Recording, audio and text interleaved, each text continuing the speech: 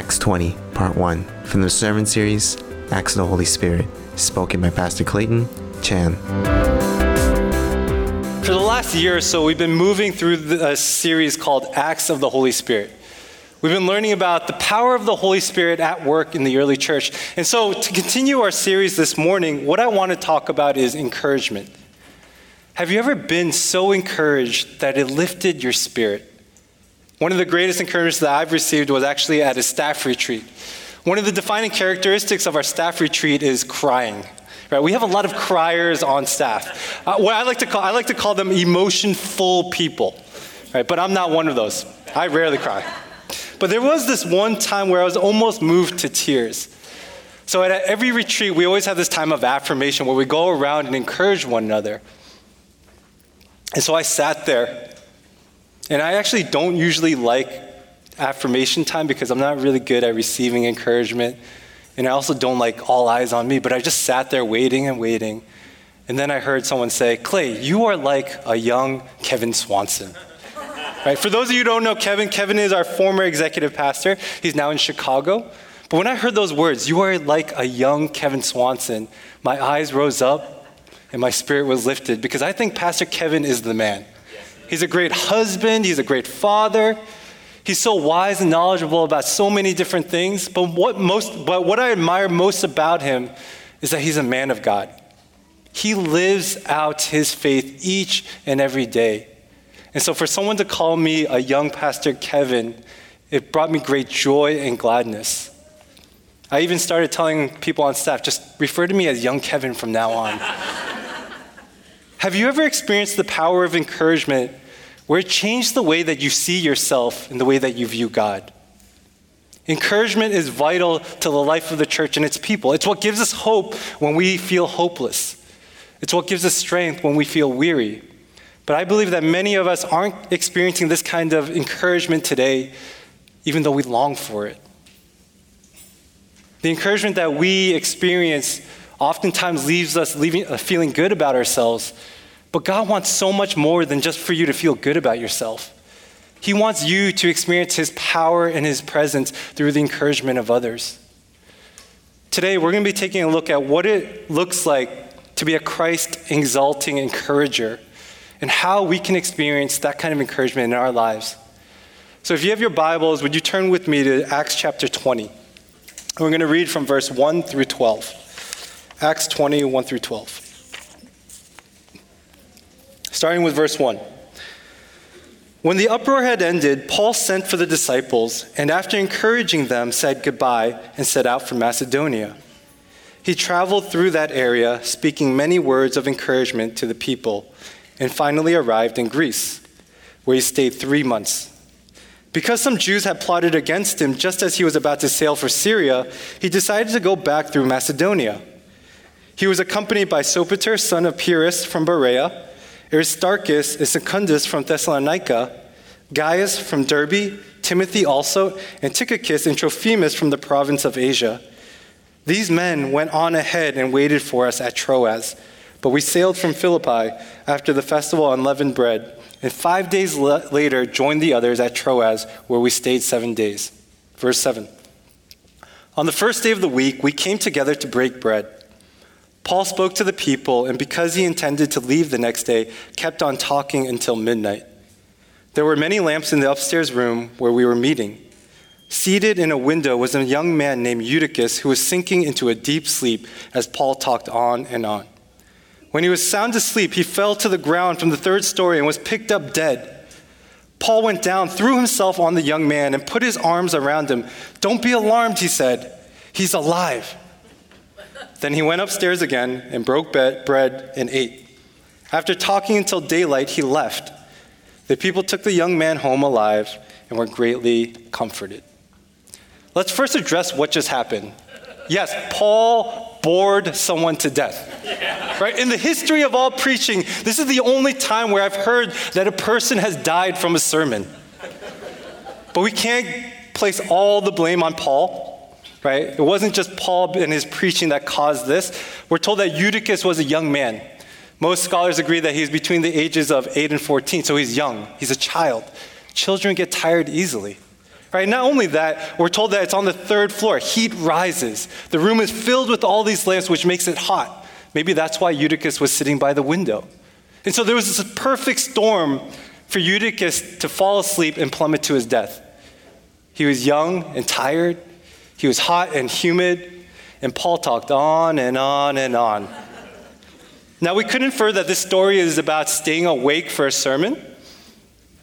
It is true that the Word of God is a matter of life and death, but I don't think it's like death in this passage. No, this story is so much more than a warning against staying awake for a sermon. It's about the power of encouragement. At the end of the passage in verse 12, it says, "The people took the young man home alive and were greatly comforted." The Greek word for comforted here is parakaleo. It comes from the same root as paraclete, which refers to the Holy Spirit. And just as the Holy Spirit is our advocate, our helper, our encourager, this word parakaleo means to be comforted or encouraged. Within these 12 verses that we just read, this word parakaleo shows up 3 times. Verse 1, verse 2, and verse 12. The passage opens up and closes with this concept of encouragement. In the beginning, we're told that after the riot in Ephesus had broken up, Paul decides to set out for Macedonia. But before he leaves, he makes sure to call the disciples together so that he can encourage them one last time. And even in his travels, as he's visiting different churches, he encourages the believers as he encounters them. As a missionary, Paul sees his ministry as kingdom building. He is building up the kingdom, and his method is to use evangelism and encouragement. Right? When we think about growing in our faith, encouragement is just as important as evangelism. We need to know the gospel and what Jesus Christ has done for us on the cross. But it's just as important that we are encouraged and are encouragers to others, because there will be moments in our faith journeys where we're going to want to give up. Just look at Paul's life in this moment. He's been confronted by a riot. Last week we learned that Paul was confronted by this crowd in Ephesus because he was threatening the livelihood of people who are benefiting from the worship of Artemis. And thankfully, this city clerk stands up and quiets the crowd. But the danger doesn't end there. Right after he leaves Ephesus, we hear that once again his life is threatened. He hears of a plot against his life, and he decides to take the longer trip up north by foot to Macedonia instead of sailing to Syria where his captors could take him. How many times have we found ourselves in Paul's shoes? Maybe it wasn't a riot that we were facing. Maybe it wasn't people trying to take our lives. But maybe it was being given a life-threatening medical diagnosis. Or maybe it's a struggling marriage that doesn't seem to get any better. We all have faced troubles and trials of some kind, but the good news is that Jesus doesn't leave us alone to deal with those hardships. God commanded his people to encourage each other because he knows we need it. In John 16:33, Jesus warned that in the world you will have trouble. We live in a broken world. Sin steals joy, our bodies break down, our plans falter, and our resolve weakens. We are promised of suffering and trials of many kinds. And to battle against the broken world, God gives us the gift of encouragement. But when the gift of encouragement is absent in the life of the church, people will feel unloved, unimportant, alone. God knows his people needs reminders of his faithfulness. And so he calls us to encourage each other each and every day until his son returns. Hebrews 10:24 and 25 says, "And let us consider how we may spur one another on toward love and good deeds, not giving up meeting together as some are in the habit of doing, but encouraging one another, and all the more as you see the day approaching."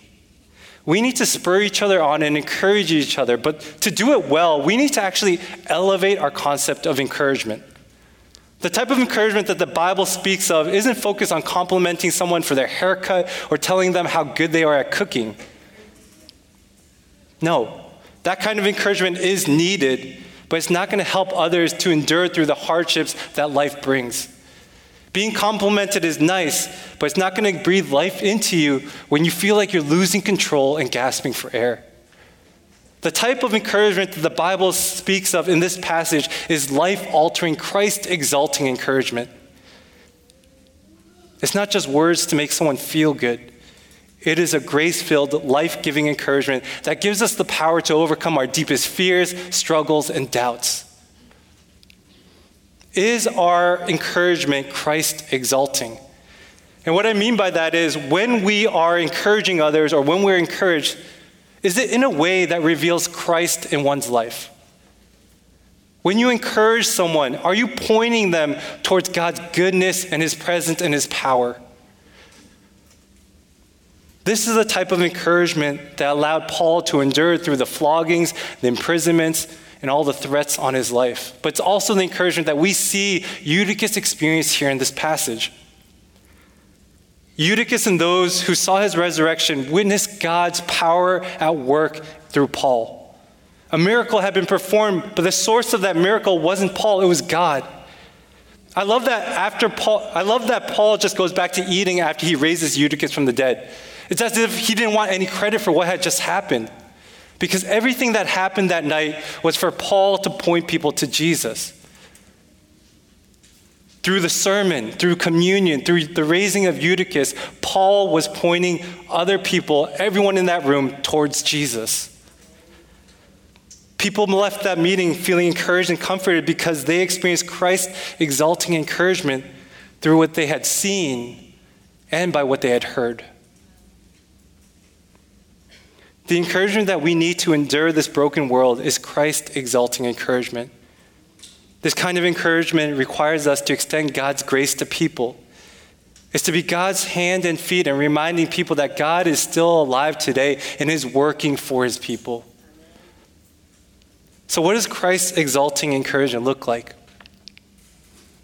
What does it look like to be an encourager? The first thing is it starts with being present. Being present. Being present is the first step of encouraging others. In verse 1, it says, Paul sent for the disciples, and after encouraging them, said goodbye and set out for Macedonia. Verse 2 says, he traveled through that area, speaking many words of encouragement to the people. And later on in verse 7, it says, Paul spoke to the people, and because he intended to leave the next day, kept on talking until midnight. Paul made sure that he was available and present for people. Paul made sure that he was going to meet up with the disciples that he would be leaving in Ephesus. He made sure that he was available to meet with the people he encountered on his travels. He even went the extra step and sacrificed to meet with those gathered in Troas. He knew that his time with them would be short, that he would leave the next day, so he preached the longest sermon ever. It went through the whole night, and in the end, people were encouraged. Paul sacrificed sleep so that he could spend every waking moment in strengthening and encouraging the believers in Troas. By being present and fully engaged, Paul was showing those gathered that they matter. Paul went to great pains to visit the established churches because he cared for them. When we are present and fully engaged, we are showing people that they have value, that they matter. On my sabbatical a year ago, I took this carpentry intensive course in Maine. It was my way of becoming more like Jesus. I was like, Jesus was a carpenter, maybe I should be one too. I'm just kidding. Actually, not that extreme. Right? I just really have interests and a joy in, I guess, woodworking. So this intensive course was great, but the one drawback about it was that it was so far away in Maine. It was a 5-hour drive from New Jersey to Maine. And the school was located in this rural area of Maine where there was no cell service. All around me, all I saw was farms and cows. So I was all alone there for a whole month, not even being able to talk to my wife at certain times. But I am so thankful for my amazing wife because she decided to visit me while I was there. She took the 5 hours down from Jersey to Maine on Friday nights and went back 5 hours back to New Jersey on Sunday so that she could spend one day with me. I know I am truly loved because of what my wife bore in driving 10 hours just to spend one day with me. And all of this while she was pregnant. I know that I am truly loved. I know that I matter.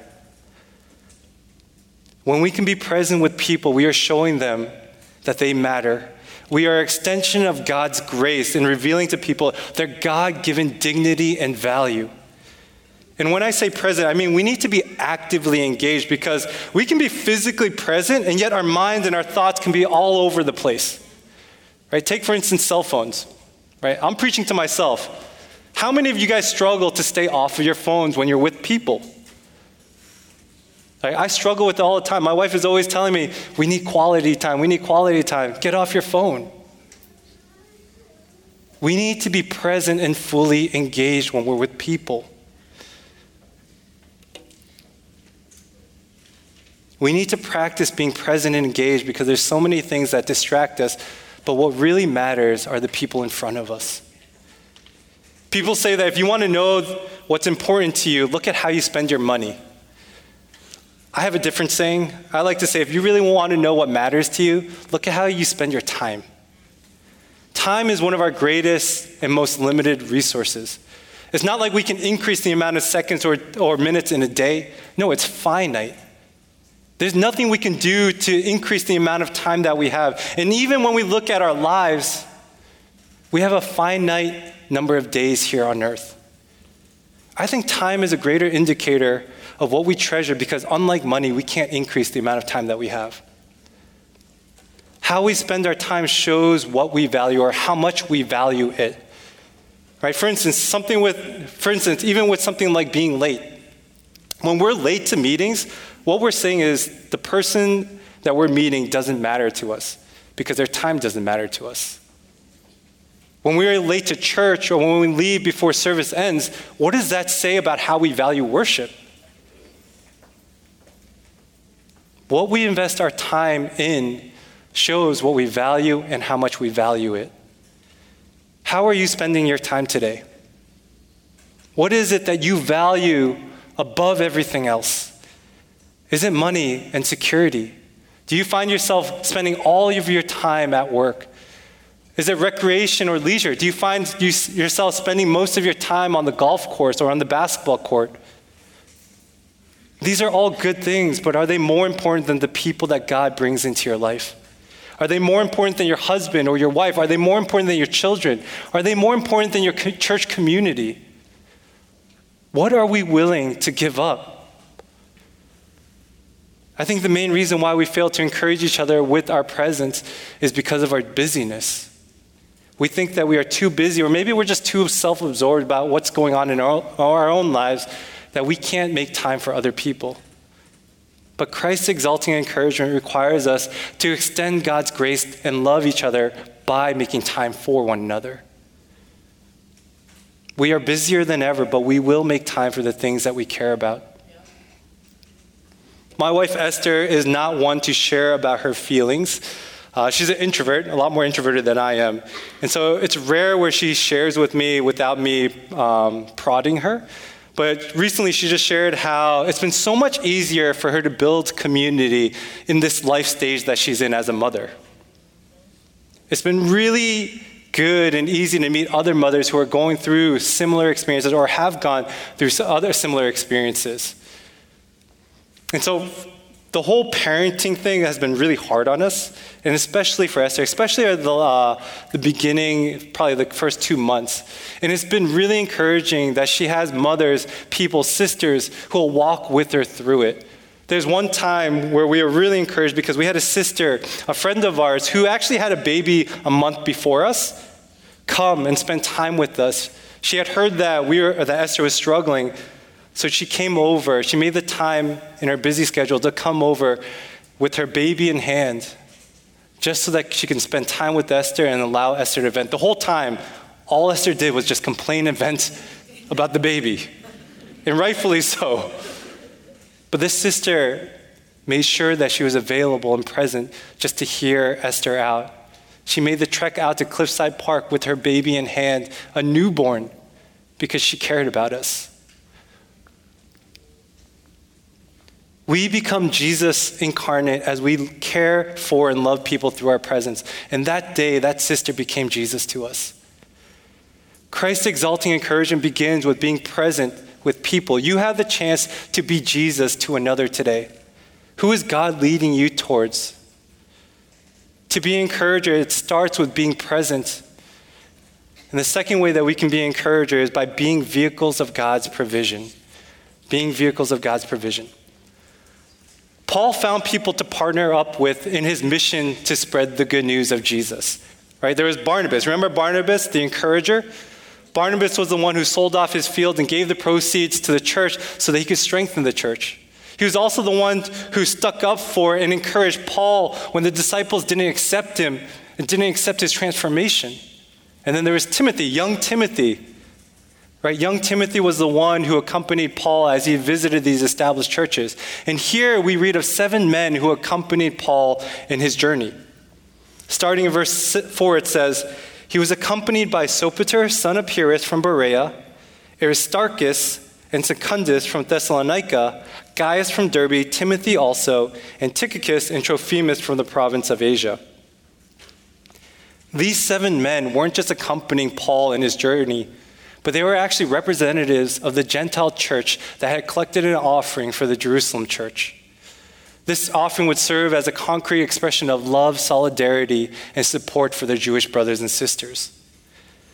When we provide for the needs of others like the Gentile church did for the Jewish church, we are being vehicles of God's provision.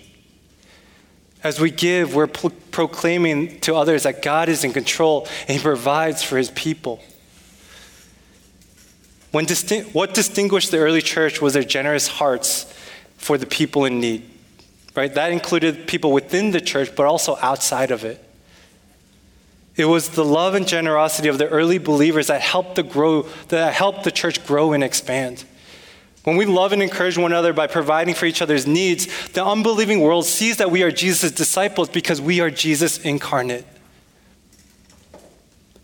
People are able to experience the power and love of God in their lives when they see God's people give. And giving doesn't just mean financially. I think oftentimes when we talk about needs, we're always thinking money or finances. To provide for the needs of others is to stand in the gap for them. To be in need means that we're lacking something. And just as Jesus stood in the gap for us between our sin and God the Father, we need to stand in the gap for our brothers and sisters. Something that I've learned through Pastor Shirley, our special needs pastor, is that we all have needs, right? Whether it's special needs or other needs, we all have needs, and we need people to stand in the gap for us and be Jesus to us. It doesn't always have to be these grand gestures or these great needs that we fulfill. Even the smallest act of kindness could have the greatest impact. What is the need that God is leading you to fulfill? Is it to start a relationship with a brother or sister who's struggling with loneliness? Is it to provide a meal for new parents who are too busy to care for themselves because they're caring for their newborn? Is it to serve in one of the ministries at church in need of volunteers? Maybe it's the nursing home ministry. We have this great ministry, the nursing home ministry, where every month we go out to the nursing home here in Englewood just to be with the elderly. The elderly are one of the most neglected and overlooked people groups. And all we do is show up and spend time with them. All they really want is to be able to interact with people. How might God use you to be a vehicle of his provision? Our youth mission team leaves in 2 days. We're going to South Africa. And I just want to say thank you for all the support and prayers. And even in the preparation, it's been months now, but we've seen God work in so many wonderful ways. We've seen God provide in so many different ways.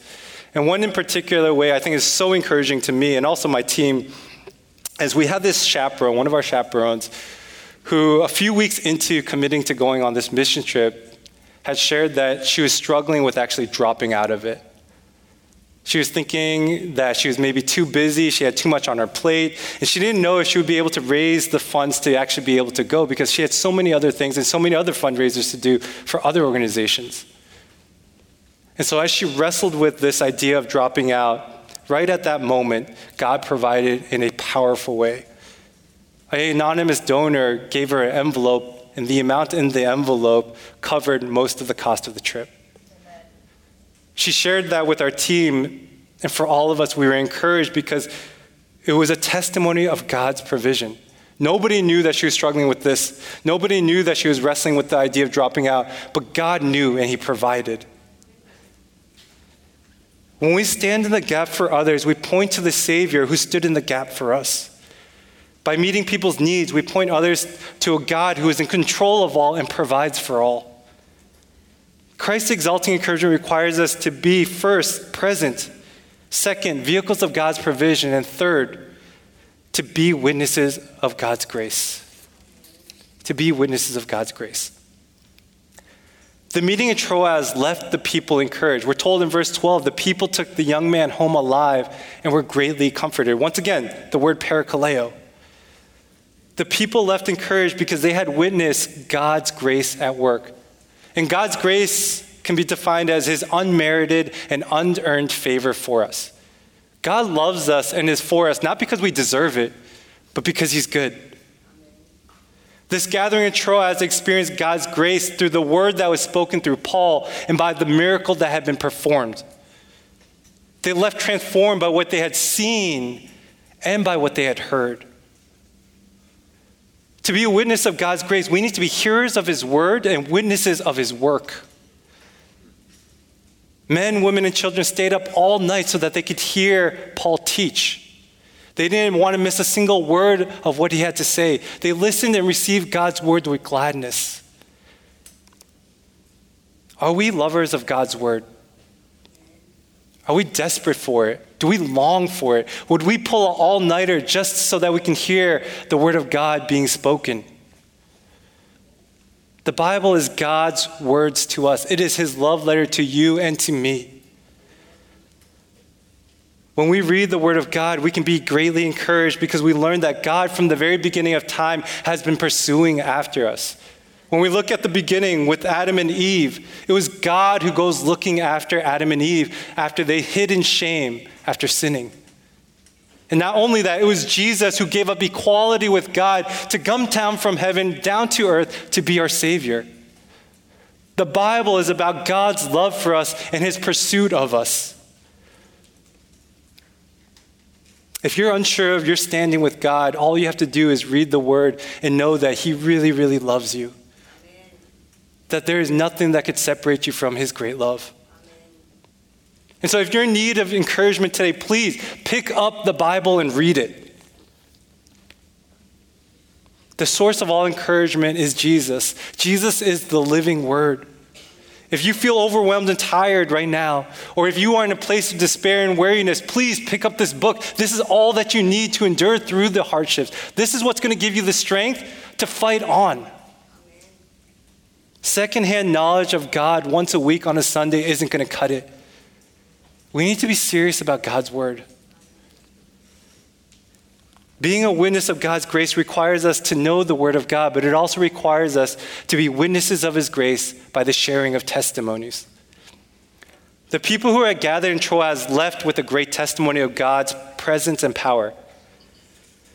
Those who saw Eutychus rise from the dead stood as witnesses of what happened that night. They had a testimony to share. Can you imagine the conversation that they were having as they went home?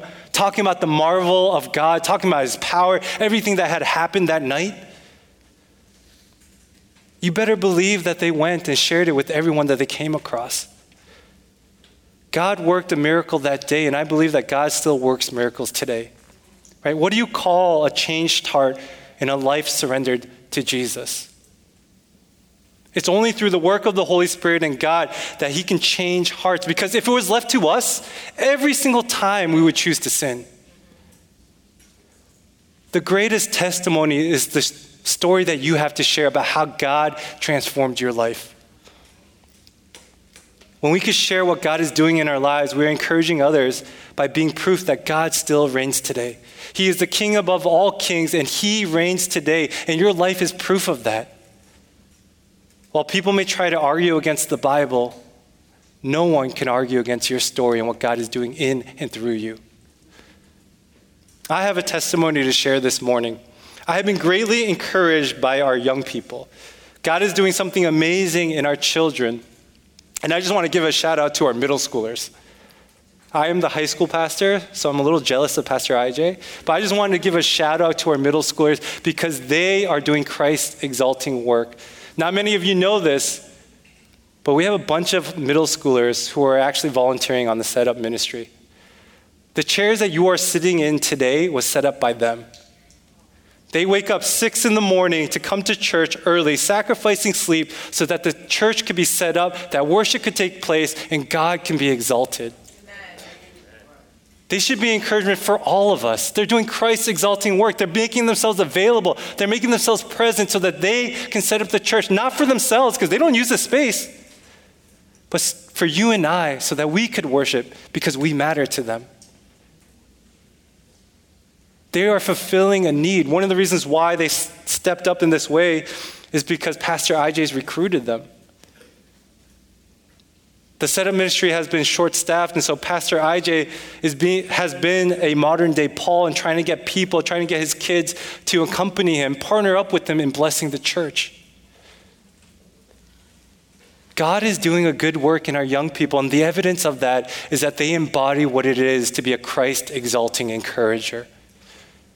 It doesn't matter how young you are. It doesn't matter how old you are. God calls each of us to be an encourager. And the way that the world is going to see who Jesus is by the way that we love and encourage one another, by being present, by being vehicles of God's provision, and by being witnesses of God's grace. Can we follow the lead of our young ones today by encouraging each other today? Can we be a Christ-exalting encourager? Would you bow with me as I pray?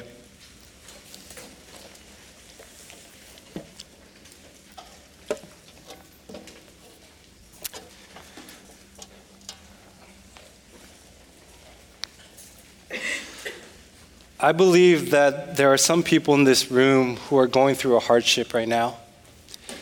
And if that's you, just please raise your hand. Just acknowledge your need for God in this moment. I believe that there's people who are struggling with loss. There's people who are struggling with doubts. There's people who are struggling with fears. There's people who are struggling physically. And if that's you, God wants you to know that He's got your back. God wants you to know that He's with you in this moment as you're dealing with those things.